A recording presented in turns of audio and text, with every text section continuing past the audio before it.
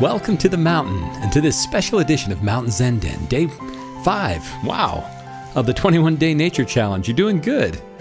I'm Brett, your host and fellow traveler on the road to good taste.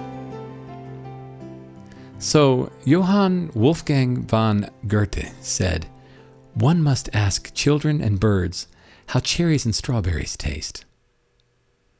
We're going to be talking about the sense and the gift of taste today.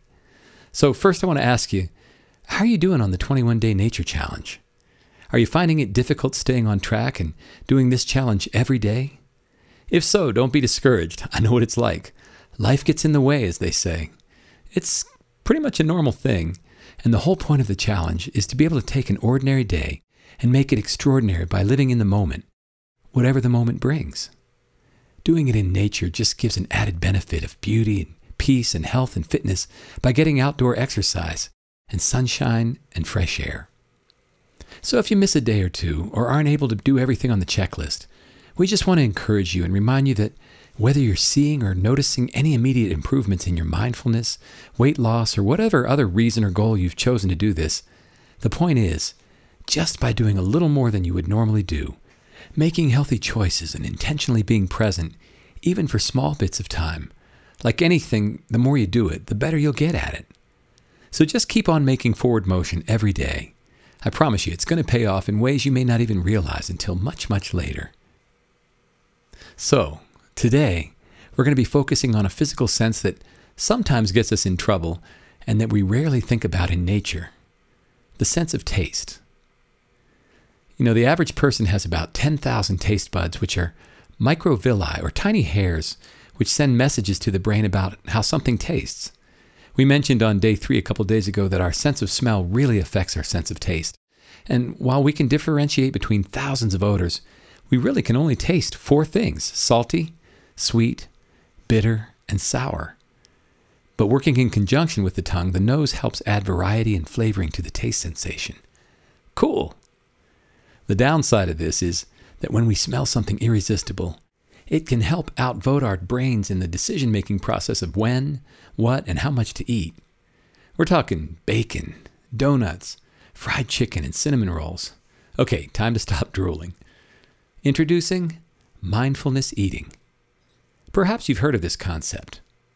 Mindfulness eating involves slowing down, primarily choosing nutritionally healthy foods, not overloading your plate, truly enjoying each bite, not multitasking, but when eating, just eat. Listening to your body and stopping when you're full. And finally, and I love this one, considering where your food comes from. We're not saying you can't eat a piece of chocolate cake or a bowl of ice cream. If you're choosing to do it mindfully, you're only going to eat probably half the amount you normally would and enjoy it twice as much. And if you're really listening to your hunger cues and you are truly intentional, enjoying your food, it may only take a few bites to satisfy your hunger. The point is, you need to be listening to what your body needs and honoring that. And while you're listening, it really helps to consider where your food comes from in the first place. So in the good old days, before McDonald's and Burger King, our ancestors knew where their food came from, how to hunt for it or grow it, and the whole process it took to procure and prepare it. It potentially added another dimension of appreciation and enjoyment of the meal. How often do we stop to think about the whole process of where our food comes from? I'm talking about from the person who planted it, cultivated it, harvested it, sold it, bought it, stocked it, planned the meal and prepared it and put it on the table. So as you step outside today, we're not going to make you pull a Yule Gibbons and eat pine nuts and dandelions, although you can if you want to, but just open your mouth and imagine what the air and the day tastes like if it had a taste. Do it enjoying the present moment, whatever it brings, knowing that when you get home, the very next meal or snack you have, you will decide to remember what we just talked about and choose to eat in a mindful way. Oh, and while you're out getting fresh air and exercise, feel free to put a pine needle, dandelion leaf, or a piece of clover in your mouth if you want and see what it tastes like. Be sure you know what you're putting in your mouth, though, and definitely, no matter what, stay away from yellow snow. All right, here's our checklist for day 5. We just did the active meditation, thinking about taste and see. Good job.